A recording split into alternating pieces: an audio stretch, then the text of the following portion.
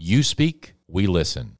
Conversations connecting people. This is the Chuck Williams Show. Dr. Lewis, thank you for agreeing to sit down for this podcast. I know you don't do a lot of these, and I really appreciate you coming in and sort of having a conversation with us. My pleasure. Thank you for the invitation, Chuck. Let's start with telling people a little bit about you. You're the superintendent of one of the largest school districts in the state of Georgia, but you're not a Georgian. No. Native Floridian? I am. Tell me a little bit about where you grew up and kind of what your interests were when you were growing up. I grew up in Clearwater, Florida. I was raised there with my mom and dad and my brother, Greg, who is 5 years younger than myself, and had a great childhood. My dad was a brick mason, and my mom was a homemaker, and I'm the first of any on either side of my family to attend and graduate from college.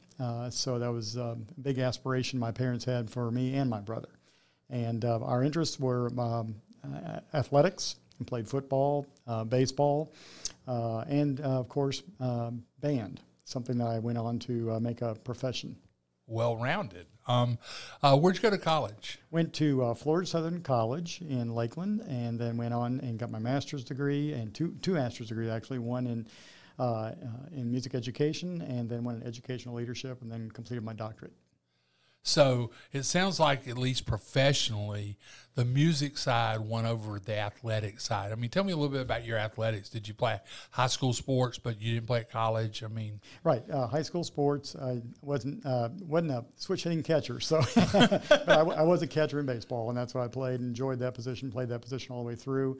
Played linebacker in high school, and just really enjoyed all the sports. But that kind of led into some officiating opportunities that I had. I really enjoyed the officiating aspects of the game. And then from there, had an opportunity for a music scholarship to go to Florida Southern College, and my principal instrument was trombone. So Florida Southern's a really good school. It's very similar in some ways to Troy University, where I graduated from, kind of a regional draw university.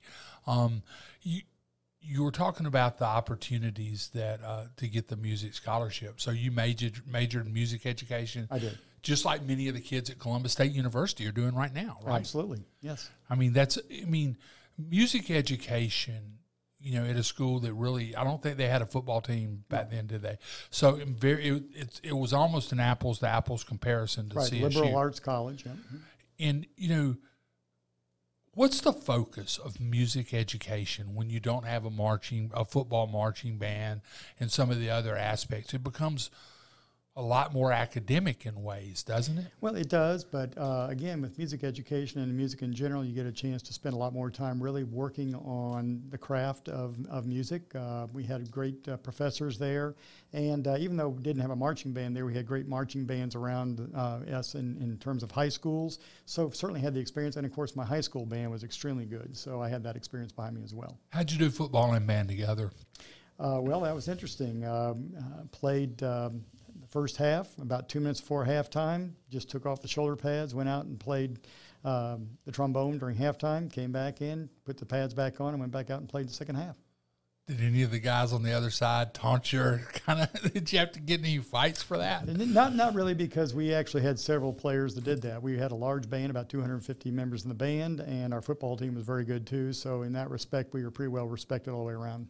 Sounds like you had a very understanding football coach, because a lot of coaches would see that as a distraction they may not want. What high school did you go to, and who was your coach that allowed something like that to happen? Coach Brown, and it was a Clearwater High School, and we were very competitive, played well, but he was understanding. And back then in Clearwater High School, it was a very large high school. Later it broke into two high schools because of the size. It was a huge high school. But there was a lot of understanding about the need to share. Back then, there was a real importance and understanding between the coaches that you wanted to share athletes. You weren't just a baseball player, just a football player, just a basketball player, as sometimes you see these days. But they wanted you to play as many sports and develop as many muscle groups as possible. And the same thing applied for band. People wanted the kids in that school to have as many opportunities as possible so they could explore what they wanted to do and become really good at. Did that shape you years later as an educator? Absolutely. I think it's absolutely essential that kids have the opportunity to explore as many opportunities as they want, to find out what they really hope to achieve and do in life, either whether it's professionally, vocationally, or just avocationally. I see so many kids that I went to high school with that went on. They may not have been band directors or professional musicians, but they still played in community bands or orchestras and that kind of thing. So I think that's the kind of thing about developing a well-rounded student that eventually goes on to contribute in the community as well. I mean, you can see that in Columbus. Absolutely. The Columbus Symphony Orchestra is a very, very talented group of musicians. Well, and we have community groups here that continue to play, whether it be in church or, some of the community orchestras and bands. So it's extremely important to keep that moving forward in the community, that tradition. Why is music important in an educational setting?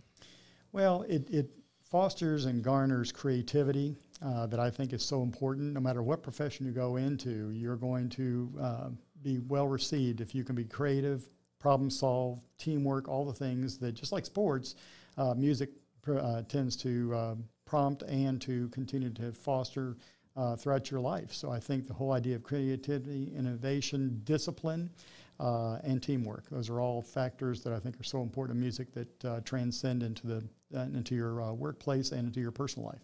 And it's not just music; it's the performing arts and the other art, the creative side. I mean, and I'll get into this a little later, but I mean, one of your crowning achievements here had to be the superintendent that opened the Randy McCullers School for the Arts. School for the Arts. I mean, that has, when you opened that school as a superintendent, I know that had been in the works long before you got here for years, but you were the guy that got to finalize it and to open it. That had to be an incredibly rewarding experience for you as a superintendent and somebody who values the arts to open that school. Well, it really was. I really enjoyed it, Chuck, but it also brought along with it some pressure because this had been something that people had envisioned for 10, 15 years prior to my arrival, both in terms of funding and seeding it, but also envisioning what it would be. So there's a lot of pressure with that. And but all said, I'm very proud of the school that it has become and is going to become, because it typically takes about 10 years for a school like this to really ingrain itself in the culture of the school district, but also in the community. And Randy McCullers will certainly do that for us going forward. It's starting to do that now. It is, absolutely. I mean, you're seeing that now. It's interesting when you talk about athletics and arts. During the exit interview I did with Dr. Frank Brown when he was leaving as the president of Columbus State University, I asked the question that every reporter, and I was at the Ledger at the time, every reporter had asked him, and I'd asked him 100 times. So, are you disappointed you were never able to put a football team on the field at Columbus State? He looked at me and he goes, Chuck, I'm surprised. And I'm paraphrasing, but not by much. He said, Chuck, I'm surprised. You haven't seen our football stadium? It is spectacular. The finest one in the state and one of the finest in the country. I'm like, Dr. Brown, you don't have a football stadium. He said, you've been to the River Center for the Performing Arts? Right away. That story. You have never heard? I have not heard that story. That was the way he couched it. And it was like, listen, we may not have done this, but we did this, and we did it in a spectacular way. Right. And but it was the arts. He was talking about the investment in the arts, and that's clearly what's happening, in K-12 here as well. Well, I'd like to think so. We have a ways to go. We got to rebuild some of our band programs and continue to develop our music programs. But I'm very pleased overall with where we are. We have some good people in place, and it'll just continue to grow. Unfortunately, this past year was really difficult for everybody, but particularly for some of our arts programs. For example, beginning band students, they didn't have the opportunity to get started like most students do every year. So we're going to make up for some lost time. Yeah, and the bands have been on a slide in Muscogee County School District and across this area for several years. I know Central still has a pretty big numbered band. I know Carver's band has still got numbers. Some of the others have decreased from their previous days. How do you get kids interested in marching band now? Well, I think, again, it goes back to developing a sense. Kids want to belong. to something, whether it's music groups, whether it's sports teams. By nature, they inherently typically want to belong to a group, and that's why it's so critically important for us to have recreational sports and activities in the community, but also in our schools and quality programs that they want to become a part of. And, extracurricular activities are incredibly important, whether they be athletic or, math club. Any number of things. One of the really cool things, I think we did a story on not long ago, were these poetry slams. They're doing that in the schools, right? Right. Well, and it evolves too. Robotics has become such an amazing opportunity for kids. And give you some example, we started robotics teams about 4 or 5 years ago. We had 5 of them. We have now 56 of them. Every school. Every school has one, at least one. Some have 2. I want to get back into some of that in a minute, but I want to switch back out. When you came out of Florida Southern, you stayed in Lakeland, right? In that general area. Mm-hmm. And you began as a band director and a teacher, but you didn't give up your athletic side. You were talking about you officiated. Did you officiate basketball and football? Football, baseball, primarily. Okay. One of the things a lot of people don't know about you is you were a professional umpire for a number of years. 3 or 4 years? A couple of years, yeah. Two and a half, almost 3. And you were an umpire in Class A professional ball. You did some spring training, collegiate games. You did some spring. You were sub sometimes in spring training, correct, major league games. First of all, what did you enjoy about umpiring? Being close to the game, being a true part of the game, getting to see some really great talent that you could see was going to be moving up the ranks into the major leagues. You can almost identify them early on. Do you remember some of the kids you saw? I do. I can't. Some of them, most of them were the Dominican players that we saw, because a lot of them that was like a pipeline coming into the Florida State League, as you might imagine. But we saw some of the like Cabreras and some of those that were coming up through the ranks. So several of them. In fact, I had one funny story about that. I called a guy out on strike 3, and he looked at me and said, "You're a good umpire. You learned to make that call that pitch. You could go to the major leagues." I said, "You learn to hit it. You'll go with me." But being a former catcher, you were comfortable behind the plate making. Not everybody is not everybody's comfortable behind the plate with a 95-mile-an-hour fastball coming at them, and a lot of confidence in the catcher sitting in front of you with a piece of leather on his hand. Right. You were telling me another story. We were talking about your umpiring days. That sometimes you can accomplish what you want to without being the center of attention. And you told me a story about how you ran a pitcher one time and you never had to throw him out of the game. Would you mind sharing that story? Well, yeah, I noticed there were some things happening to the baseball that just weren't natural. Which is one of the problems in the major leagues right today. Now. Yep. Right now. And as time went by, I just started noticing it was pitch after pitch, and I told the catcher, I said, "You go over and tell the manager, if he comes back out the next inning, I'm going to run him." And he never showed back out the next time. He brought in someone from the bullpen. So it worked. And you're right. Sometimes, there are times when you have to be demonstrative on a call or something like that. But oftentimes it's the nuances. You don't want to show somebody up. You want to try and give them a chance to do the right thing. And I like to think that was one of them. Umpiring requires thick skin, mental alertness, and an ability to forget what just happened and focus on the next thing. What did you learn through umpiring that you carried on into your career as an educator and later as a superintendent? You just named the 3 of them right there. but it is. It's great. It was great training, because one thing you always learn in umpire school, you're only as good as your last call. No matter how great you may have done last year, last month, whatever, you know that when you're dealing with people's children, the 3 things I deal with on a regular basis that are critically important, and I have to keep in mind is, and people are always passionate about, I'm dealing with their children, their property by way of their taxes, and their money. One way or the other, all 3 of those intersect at my desk every day, and they're passionate about all 3. But as an umpire, you get the same thing. You have to make a snap decision sometimes. You make a call, and you move on. You can't dwell on it. You just got to move on and make the call with the best information you have at the time. Were those years of umpiring valuable to you? Oh, they were fun. They were valuable. They taught me a lot of life lessons, some of the things we're talking about here. So absolutely. I mean, I got to intermix with some really great guys that went on to become Major League umpires. And so it was great. Frank Pulley, some of those guys that went on to become great Major League umpires. And I got a chance to work with them. And sometimes I could tell what was going to happen on the field next, but just based on my relationship with them and what I saw them, how they responded and reacted in certain situations. And you got to, it's a phrase that you hear people say, work the ump. You got to see coaches and managers work the ump. Mm-hmm. That's a skill set that you really, unless you've been out there, you don't really understand, because they don't really care about the call you may have just missed or that went against them. They're trying to get the next call, right? Right, absolutely.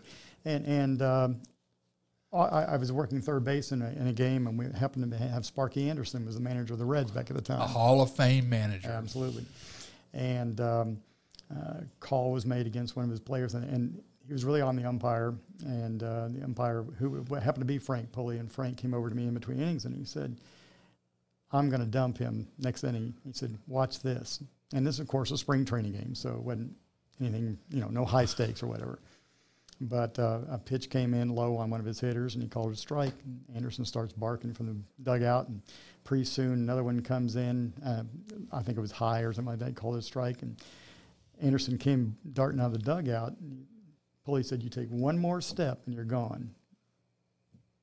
Anderson stopped, thought a minute, started walking toward the dugout, and he said, that's the one. And he ran it.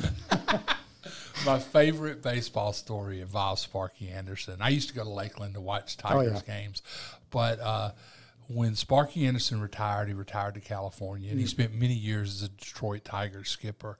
And he was also a gardener. He was a very, very good gardener. And when they were tearing down old Tiger Stadium, the clubhouse guy called him up and said, hey, Skip, you can have anything you want out of here. What do you want me to send you from Tiger Stadium when we start tearing it down? And Anderson's response, get ready, you may need the flicker on this. Now, Anderson's response was he asked for the urinals in the visitors' clubhouse. And the guy says, he was going to use them as planner. He said, why do you want the urinals in the visitors' clubhouse? And Anderson's response was, can you think of how many Hall of Famers use those things? And that became my favorite baseball story. Yeah. But, sorry, I didn't mean to hijack my own podcast. But, baseball, in a lot of ways, not just umping it, but playing it and watching it, a baseball season has a flow to it, much like, a school season. An ebb and a flow. Yeah, it does have an ebb and a flow, much like an academic year. Yeah. I mean, and those are advantages you get when you are in the game like that, and then you go into life, and you've got I would say a 10-month ebb and flow academic year, but all that's changing now. So you end up working a full career in Florida. It's time to retire, and you start looking for superintendent jobs. What about Columbus, Georgia attracted you? Well, several things, frankly. And there were a couple of other cities who had asked me to consider applying for jobs. A headhunter had contacted me about several others. And this was the first one I was made aware of. And I've shared this story before. We came up here to check it out before we ever made final application. You and your wife, Karen? Yes. Mm-hmm. And our daughter, Stephanie, actually, at the time. Who had just graduated from high school, right? Yeah, right. She was going to Jacksonville State to play softball there, Division I softball there. So anyway, we came up here, and I remember distinctly going to, we stayed at what was at that time a Hampton Inn over in the Midtown area. And right across from Macon Road. You didn't announce your visit to anybody? I did not, because I wanted to check out things for myself without having any preordained ideas or predestined ideas about anything. So we came up here. We went very next morning. Happened to go to the Dunkin' Donuts. Met Philip, who still works there on the Dunkin' Donuts on Macon Road. Asked him, so how do you like Columbus? And he was just one of the best ambassadors for Columbus you could ever ask for. He talked about how much he loved the city, he loved the people, and so on. I then went over to Carver High School, found Carver High School, beautiful school. It had just been built? It had just been built, I think within a year. Yeah, it was fairly And there new. were some guys playing basketball, and I asked them how they liked the school and how they liked the school district, and they were very complimentary. And then I went to the school district office itself, went to the central registration, and didn't. Which then was Brown Avenue, or was it still? No, it was at Macon, on Macon Road, okay, right where it is now. Went into the central registration, just talked to the folks and said, we're thinking about moving here. Tell me about the school district. And it wasn't, we're thinking about moving here and I may be your boss. No. It was, Nope. wow. Yep. And did all the reconnaissance, went down and saw the River Center downtown. And of course, being arts people, my wife is a 32-year choral director, musician as well. And just fell so in love with the community from the arts perspective, because we knew where we were going to move. We wanted to be close to Steph, but by the same token, we wanted to be a community that we felt like we could really put down roots, really feel a part of, get involved with, not just from a job standpoint, but from a personal standpoint long-term as well. And so with all that, we just, at that point, made the decision to make the application and go from there. As somebody who appreciates the arts, and you walk in and you see the River Center, you see the Springer Opera House, you see this kind of theater district in the most unlikely of places. What did that say to you about Columbus? Well, two things I think I need to really say that impressed me about Columbus was that, first of all, just if they are that committed to the arts and to the longevity of places like the Springer, the tradition that it has. And then you saw on one block the tradition of the Springer, and then over here, the River Center, just another block over. It's just so impressive to see the true commitment to the arts, that people were willing to truly invest in a facility like that was amazing. But the other part was when my wife and I first drove up and saw the school district. And I know the Taj Mahal and all the things that are talked about that. But what that said to us is this community cares about public education. It was a testament to this community's appreciation for public education and its commitment to public education. And that investment continues today through the way of the East Blast and other things that you just don't see many other places. So facilities matter. Absolutely. Absolutely. When you look at, and it doesn't have to be a brand new facility, it's how people take care of what they have and the way you can look at the churches we have here in our community, the synagogues, the churches. They're all maintained. One of the things that we did not see much of at the time and haven't seen a whole lot of since, but we don't see a lot of vandalism. Where I came from, a city of this size, just about every building would be bearing some form of vandalism. Graffiti. Some of the light fixtures we have here down along the Riverwalk, those would have been destroyed, broken, one thing or another. We just don't see that here, and I would like to think that is a symbol of the way people respect our community. Now, does that mean everybody does? Obviously not, but people take care of it, and if something like that were to happen, they get out and they get it cleaned off and take care of it, and that's important. That's a sense of value and a sense of tradition and a caring for a community that I hope Columbus doesn't take for granted. And sometimes it takes an outsider to see things we don't see, of those of us who've lived here 35 years plus. It's interesting you talk about the theaters and stage. One of my favorite stages in this whole city is the Jordan High School auditorium. Mm-hmm. It is a beautiful, beautiful auditorium. It is. I'm very proud to say that once again, thanks to the citizens voting for the East Blast, we were able to take it back, we think, pretty close to its original state just in the last few years. I know the Jordan alumni are very pleased and proud of it, as in fact they should be. And that stage has produced a lot of talent, but there's been a lot of principals, it's, it's a living piece of our history. Well, it is. And also, having been a band director, I'll tell you a story that I think is pretty fascinating when you see things go all the way around. When I was a high school student at Clearwater High School, my band director was Don Hacker. And when he found out I was going to be a band director, he said, I got a couple of recordings that you might want to hear and keep on in your professional library. And never thought about it at the time, but they were recordings of the Bob Barr Band at Jordan and the Hardaway Band. And I have this was long before you ever heard of Columbus. 1974 and 75. When I went on to college in 76, and he gave me the recordings. And then this happens, and I thought, Muscogee, Hardaway High School, Jordan. And sure enough, pulled out the recordings, and I still have them, the pink cover from one of the album covers for one of the bands. And he made the comment, when your bands sound like this, you will have arrived. Wow. And, and the Bob Barr Band still, they still gather. I think Dick McMichael's a part of that, Yep. of that legacy. And Dick was one of the first people I met and who actually interviewed me when I came to town. He's a special guy. He absolutely is. That's probably one of my favorite podcasts because I learned stuff all the way through. So you come up here, don't tell anybody you're here, and then you go into the process of getting hired.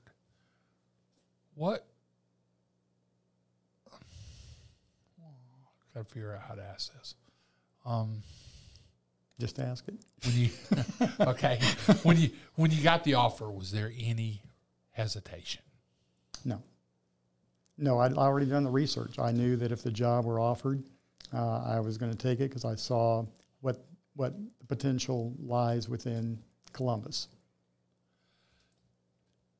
So y'all get here. Obviously, Stephanie is starting college at Jacksonville State. Now, let me just back up. No hesitation on my part. My wife, the first question was, where is Columbus, Georgia? Because she did not want to go to some small rural town that she wasn't, and she just didn't know. We had not really heard of Columbus, Georgia. But when we came here, then it was. Is Columbus comparable to Lakeland in some ways? Yeah, in several ways. I think it's a little more compact.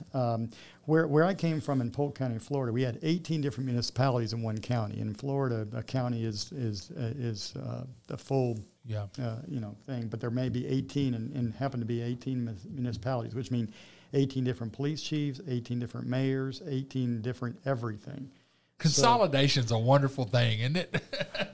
It really is, because that was one of the most challenging things that we had to deal with, was trying to deal with all the various entities within a various municipality as a school district. And because the district went across all those borders, right? It did, and it was in fact, Polk County is the largest geographic county in Polk County, or in Florida. It's the largest right in the center of the state. And Lakeland's the major city. Lakeland and Winter Haven are the two major cities. Oh, they're in the same county? They are. Wow. You pack a lunch if you're going to go across the county, because and we had about 95,000 students and 165 schools. So Winter Haven was special because it's where the Red Sox trained. And Winter Haven is where I did my internship. Wow. Winter Haven's a cool little town. I mean, it's smaller than Lakeland, obviously. So you're used to dealing with a lot of fiefdoms. So you come up here and you see a government and a county that are consolidated. Was that had to be attractive? Oh, absolutely. Again, it's the whole idea that you can go to one person for something in general and try and make connections. That's what I think is the beauty here, as far as like with the partnerships that we're so famous for here. And I say we're because my wife and I consider ourselves to be residents and going to be lifelong residents of Columbus from this point forward. You're planning to retire here? We are. Wow. Yeah, we bought a home here. We love the community. We love the people. But that's the point, is you know who you can develop a relationship with, and hopefully build the trust that benefits not only the organizations you represent, but benefits the entire community. If you could say something to the guys, the J.R. Allens of the world, and the people who in the early 1970s fought for and achieved consolidation of the city and county governments, as somebody who operates in that sphere now, here we are 50 years later, what would you say to those city leaders that push for and achieve consolidation of the first city in Georgia? Thank you for the vision, and thank you for your commitment to seeing it through, to set up the future of this city and this particular community going forward, because it makes all the difference. Again, I talk to superintendents all over the country, even here in Georgia, and they don't enjoy that same relationship sometimes, even though the community may be smaller. If they have a city school system and a county school system, there's just a natural competition that is not always healthy and not beneficial for everybody in that particular area. So consolidation was a visionary move. It absolutely was. And again, that's why I would say thank you. Along the same lines, I had the great fortune of being able to sit down with Mr. Turner before he passed early on in my tenure. And like so many other people who he took under his wing, when I had the occasion to meet with him and so on, he just had such a love for Columbus and such a vision. He still had things he wanted to do and was still dreaming big. And that's something that you don't always see with people of that age and stature. They've done what they wanted to do, they've accomplished what they wanted to accomplish, and they just sit back and enjoy it. He was not that way, and there are several others like that as well that I've come across here in Columbus that I just have nothing but the utmost admiration for. Obviously, you've seen and heard the term public-private partnership your whole career. Yes. You've lived it. But when you got up here, what was different about the way Columbus approached public-private partnerships and maybe other places that you were familiar with? Well, the River Center to begin with, I mean, had not been built all that long before we got here. Looking at what was done downtown or uptown with the Riverwalk, all of those things were accomplished with the public-private partnerships. People putting aside their own personal benefits for the greater good. That is what is so special about Columbus. And I know a lot of people talk about that, but I can tell you from living it, both personally and professionally, and seeing it, as you said, from coming from outside and seeing it and inserting ourselves here, I just want to be able to give back and contribute to that ongoing legacy of that partnership. When you see the River Center, if they took that and put that in a Lakeland or put it in a Clearwater or put it, in a Fort Lauderdale, that facility would hold its own in most any city in the country, would it not? Absolutely. From an aesthetic standpoint, from an acoustical standpoint, every imaginable way. I can just tell you when I first walked into that facility, and I've had several people come from Florida to come visit us, and we take them in there, and they are just thoroughly amazed, from the Bill Hurd Theater on to all the other various theaters in the building. It's just an amazing facility and one that we can take great pride in. What did the music guy think when he saw 67 Steinway pianos? Well, it blew me away, and that's what also I was very proud that we are now at Rainy McCullers. We've continued that tradition, and we're a Steinway school there as well. But yeah, Steinway is, obviously the hallmark. It's the Cadillac. It is, and it's something, but again, it's a statement. It's a statement that we want the best to become the best for our students and for our community. And investing in the future, investing in what we think is going to be the best part of Columbus, and I still think the best is yet to come. Let's talk about that future. You will start in-class learning in what? About 3 or 4 weeks. 3-4 weeks. You have been through, since March of 2020, you've been through a very difficult time with COVID. Your job was one of the toughest jobs in COVID because of trying to figure out how to continue to educate children, how to keep employees safe, and do all that. Let's go back to the start of COVID. let's not.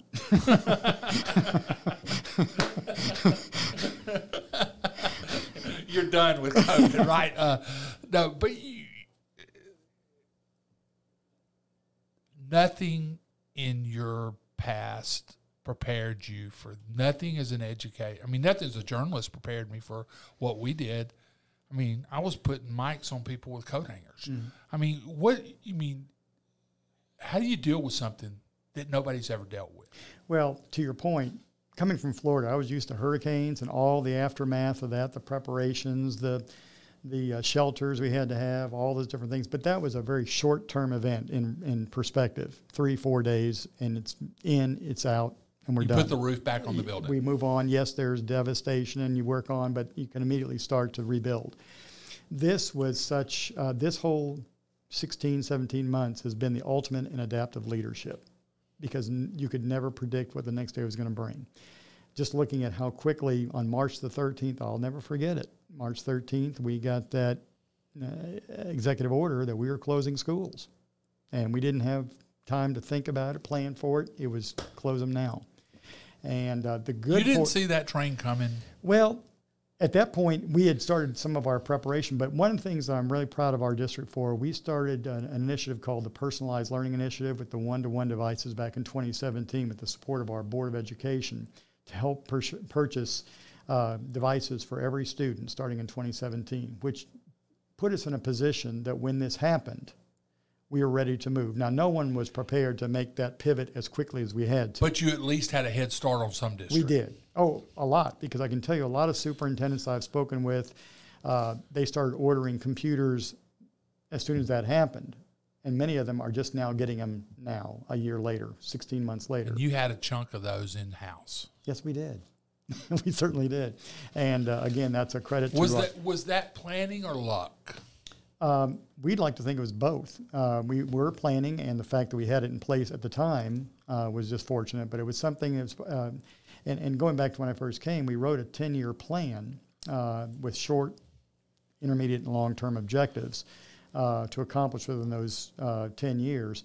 And personalized learning in itself was not articulated there, but we were moving toward that whole idea of student agency, getting them to have ownership of their own learning. So this was just the device, and but not it was the device, but it wasn't the purpose. It quickly became the purpose. Well, it still is just the device. The learning is personalized based on the agency of the student. But all that said, it did give us the ability to move and to pivot faster and to give students more access to instruction than many districts had, because most districts who didn't have that had to do paper packets that may or may not have gotten delivered, may or may not have ever been returned. It was just a very dark time in education for a lot of people across the country. And while it was not easy here by any stretch, our teachers, I just cannot say how impressed I have been with our teachers over the course of this. It has been difficult to do concurrent teaching. Some kids in class, some at home for various reasons, because we just didn't know what the outcome was going to be with this.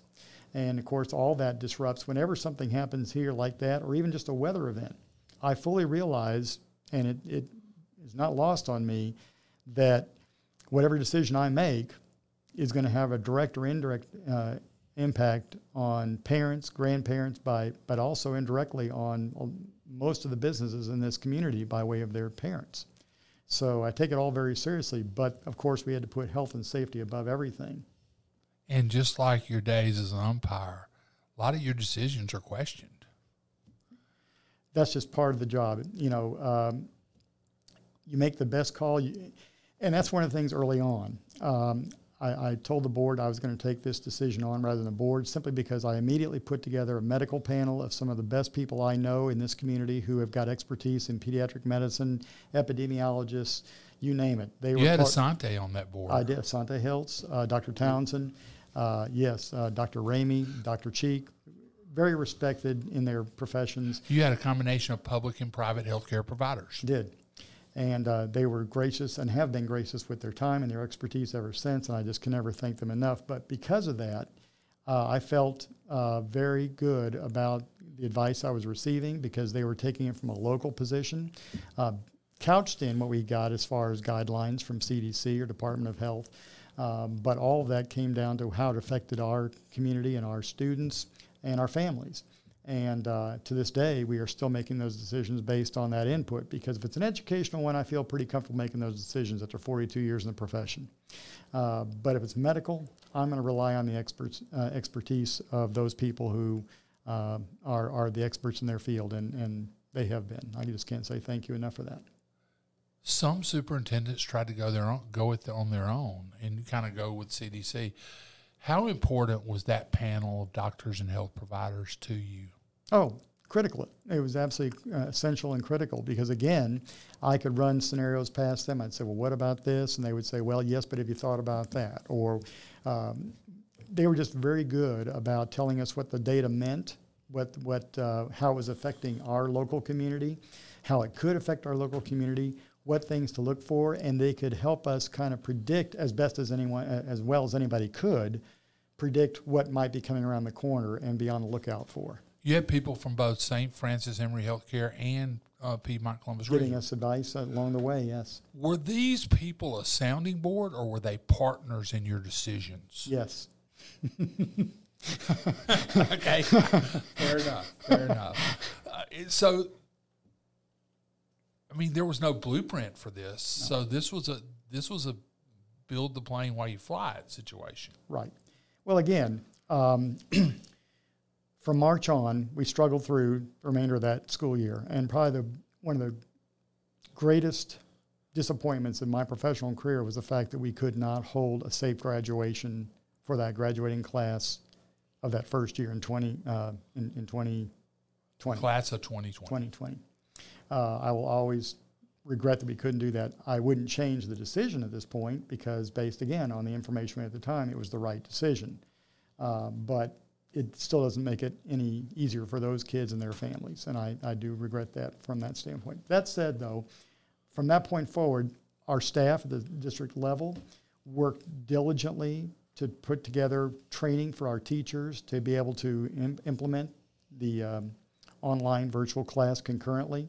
Our teachers, we talked to many of them, put together a teacher advisory committee, and talked to some of our Harvard fellows and some of those great folks.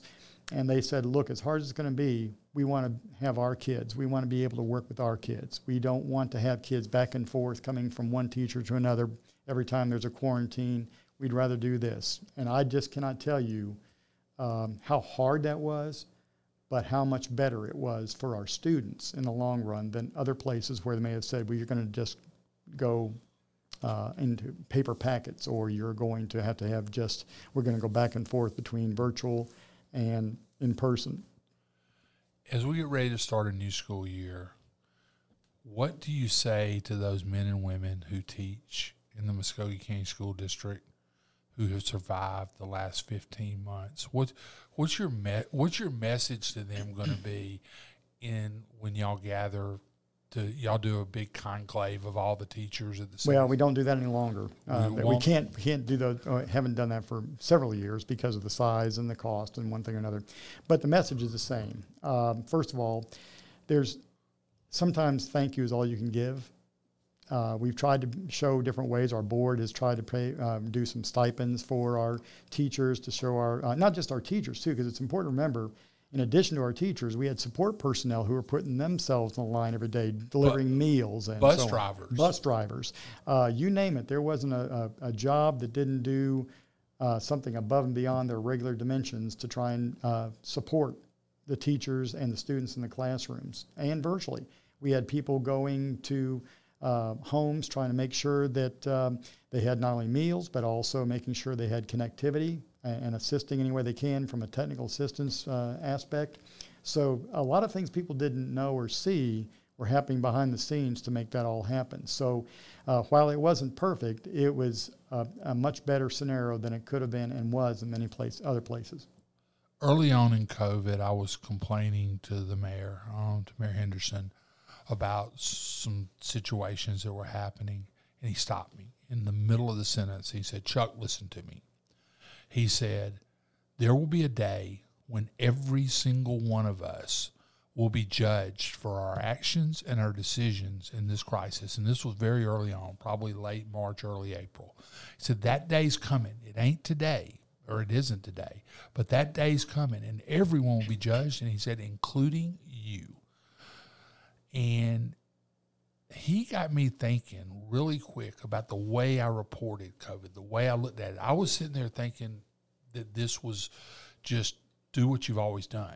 If you did what you always did, you were not going to make it. Mm-hmm. You had to think differently. Now, I think we're getting close to that day when all of us can be judged. The media, the school superintendents, the teachers, the mayor, the public health officials. How do you think that judgment day should look? I mean, in ways, I mean, how should this after action, and judgment day is too harsh, but how should the after action on this look? Well, I can just tell you how it's looking from our perspective and from my perspective. We are looking at what has happened, what went well, what didn't go well. And as I told my staff, if we go back to doing everything the way we did before March of 2019, we will have squandered an opportunity. We've got to take what we've learned from this and evolve and make things better, whether it's through personalized learning. We've already learned some things about last year. One of the things we staggered the start of school for pre-K, first and second grade students. We're doing that again this year because it was so successful, and our teachers and our parents loved it and felt like it was so great to get those kids acclimated for their first day of school. So there are things we're going to learn and take from this that I think is really important. So I think from the standpoint of judgment, people always have an opinion one way or the other. I think the best way to look at it is what can we learn and do differently going forward that we would not have done had that not been, had the pandemic not happened. As troubling and terrible as it was, there's always something you can pull from a situation that can make you better and stronger. As a leader, would you have rather faced this pandemic earlier in your career or later like you have? That's an interesting question. I'd like to think things happen when they're supposed to. And I think it happened now because I had the experience, I had the people in place. So I think things happen for a very specific reason. I'm a person of faith, and I just believe that things happen the way they're supposed to in the order they're supposed to. And so I'd like to believe that this is the way it's supposed to be. And it doesn't matter what I think, but I think this is the way it was supposed to be.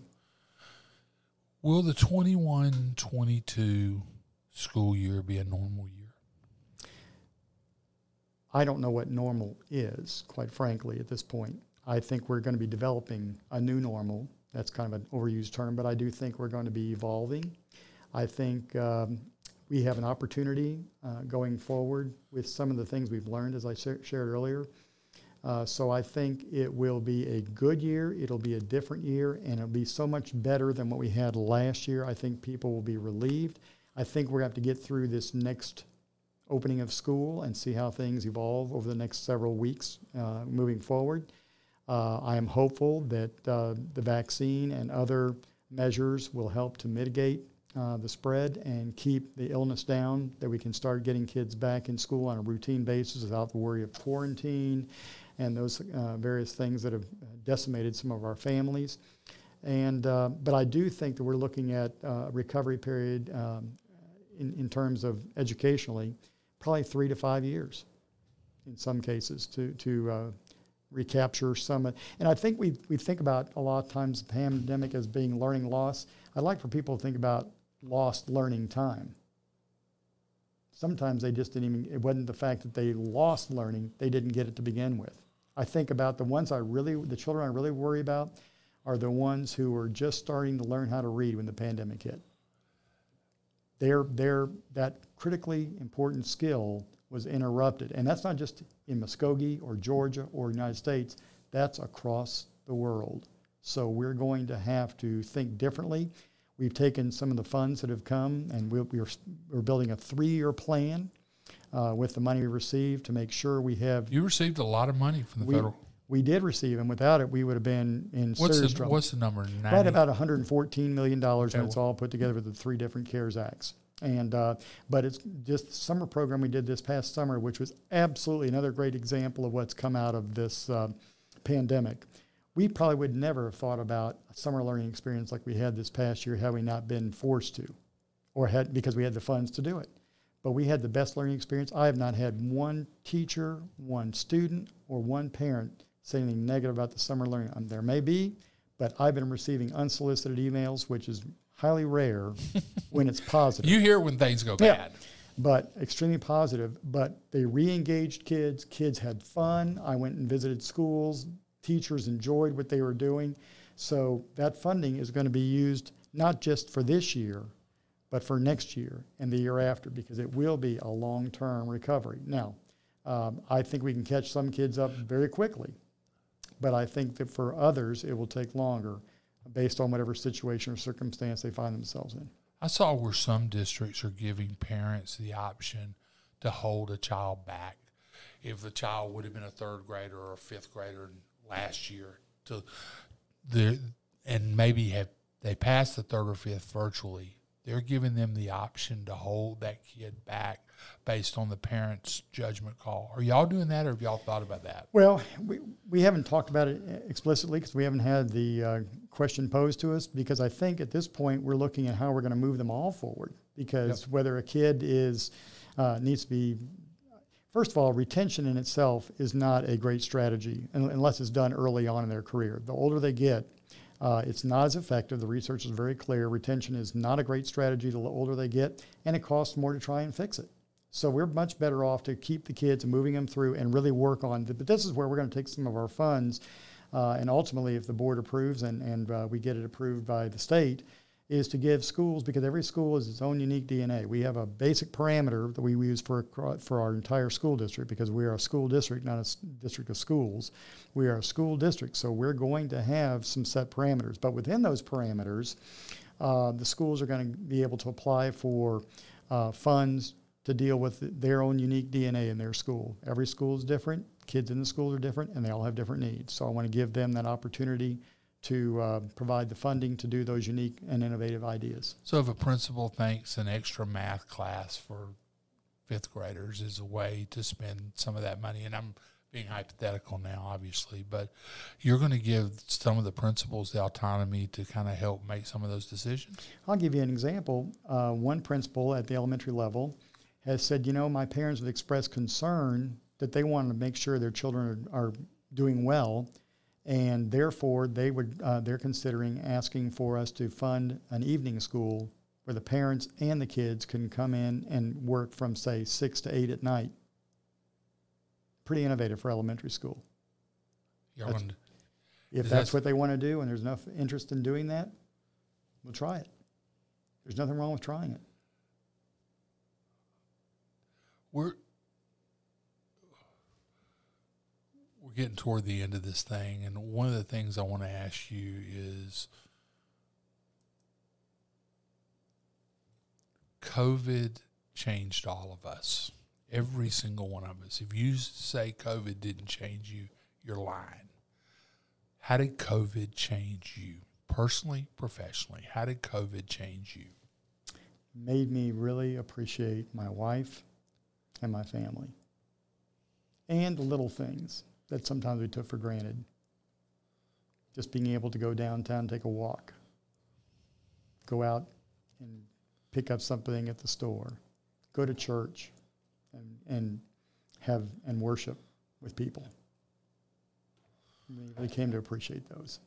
The most surreal day for me during the whole pandemic was Easter Sunday morning of 2020, and I don't know what the date was. I'm assuming it was an April date, but I walked downtown with my dog and walked by all the churches, St. Luke. I walked past the Catholic Church. I walked past First Pres, First Baptist. That was the day it hit me that we're not in anything that's even anywhere near normal. Right. And it was just the visual at 10:30, 11 o'clock. I think a couple of them flowered crosses, but you didn't have the people in their new outfits. You didn't have the seersucker. You didn't have the Choir wasn't singing. No. I mean, COVID changed us all. Mm-hmm. It definitely did. And the shame will be if we went through all that and we don't learn and get better from it and appreciate what we have. That would be, in my view, a travesty. Amen. Well, we're at the point now where I've been doing this with guests now all the way through. Dylan Hansen, my director, he likes to watch this because he has no idea what they're going to ask me, how I'm going to get put on the spot. But I call it Turn the Table. So I've been asking you questions, and you've been very thoughtfully answering them for the last hour. Have you got anything you want to ask me? Only one? Come at me with a couple. No. I got 3.5 minutes. Well, you're a journalist. I'd like to know with whom would you like to have dinner, past or present, any figure in history, with whom would you like to have dinner and why? That's a cliche question, but I've never been asked it. It's a good question.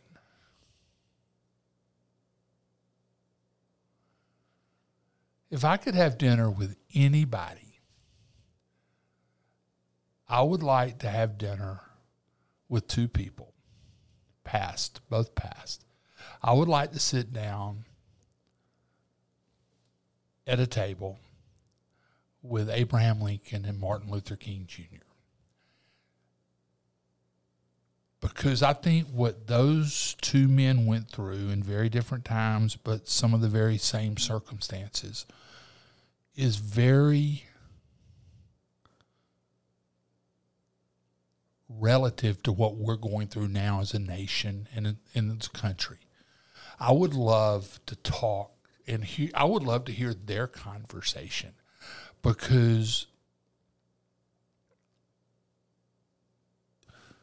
the history of what happened with the Civil War, then the Civil Rights Movement, what we're having right now in our country seems to be a continuation of both of those events. That's my take on it. That may be popular or unpopular with some people, but that's how I see it. And I would like to talk with the two key figures of those two historical times.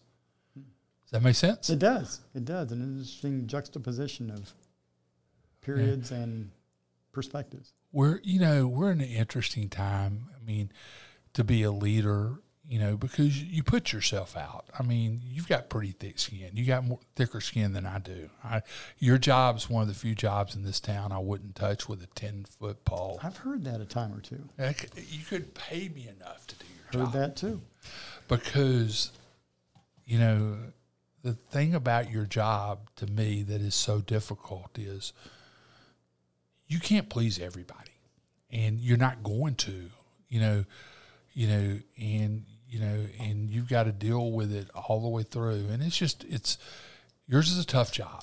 Well, Chuck, I'll just tell you, and I don't mean to sound trite in this, but I've never accepted criticism from anybody I wouldn't ask for advice.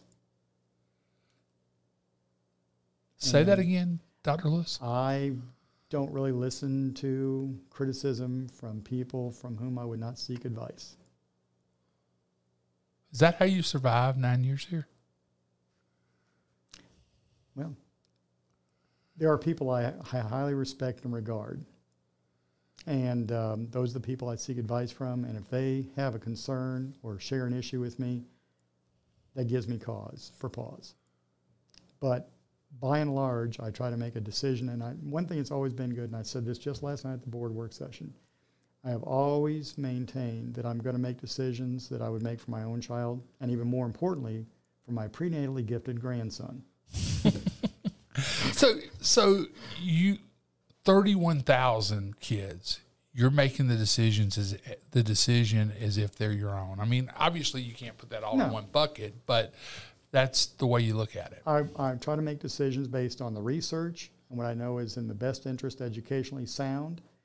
But always the litmus for me is, would I want that decision for my own child or grandson in this case is it the right decision? Is it morally, ethically right for them and for their educational future? And I know that, again, sounds somewhat cliche or trite, but it really is one of the filters I use, and it's usually the final filter. And we didn't get to you have a lot of challenges. I mean, you have a lot of challenges. I mean, because not every kid's the same, not every teacher's the same. I mean, it becomes individualized in various things. Well, but the best is yet to come. Why do you say that? The reason I say that is because I see the potential. I see what we've done the last several years. All the metrics are going in the right direction in every area. We're going to have to recalibrate going forward, but I see nothing but bright future ahead. We've got challenges, as you said, and maybe it's another conversation for another time. I'd love to have that conversation. But I can tell you, one of the reasons I'm here, beside all the things we talked about earlier, is that I know people care about this community. I know people care about their kids, and I see there are going to be some things coming that we'll be making an announcement of in the future, in the next few weeks, maybe a month ahead, that's going to put us in the trajectory for great things for our community, and I look forward to helping that come to fruition. Well, I can't wait till those decisions are announced and to sort of see what they are. I think that would be very interesting. And another thing I can't wait for is maybe in a year down the road, I can buy you a hot dog at the Otis Spencer Athletic Complex. I think that is going to be a crown in the jewel of the city.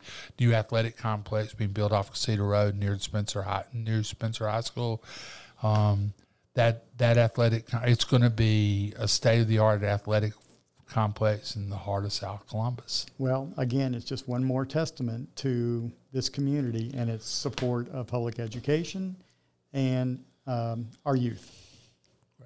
Well, our guest has been Dr. David Lewis. Dr. Lewis is the superintendent of the Muscogee County School District. Dr. Lewis, we appreciate you being with us. We got to do a little business cleanup right now, so hang with us for just a second. I want to thank my buddy Dylan here. Dylan Hanson is our director. Dylan sits through. This is the double day for him because he does the sports and then does us, so he gets a lot of podcasting today. I want to tell you that you can see the Chuck Williams Show every Tuesday night, live streaming on WRBL.com. And coming soon, okay, Dylan, let's just say we hope to be making an announcement soon. Yes, we do hope to be making an announcement soon.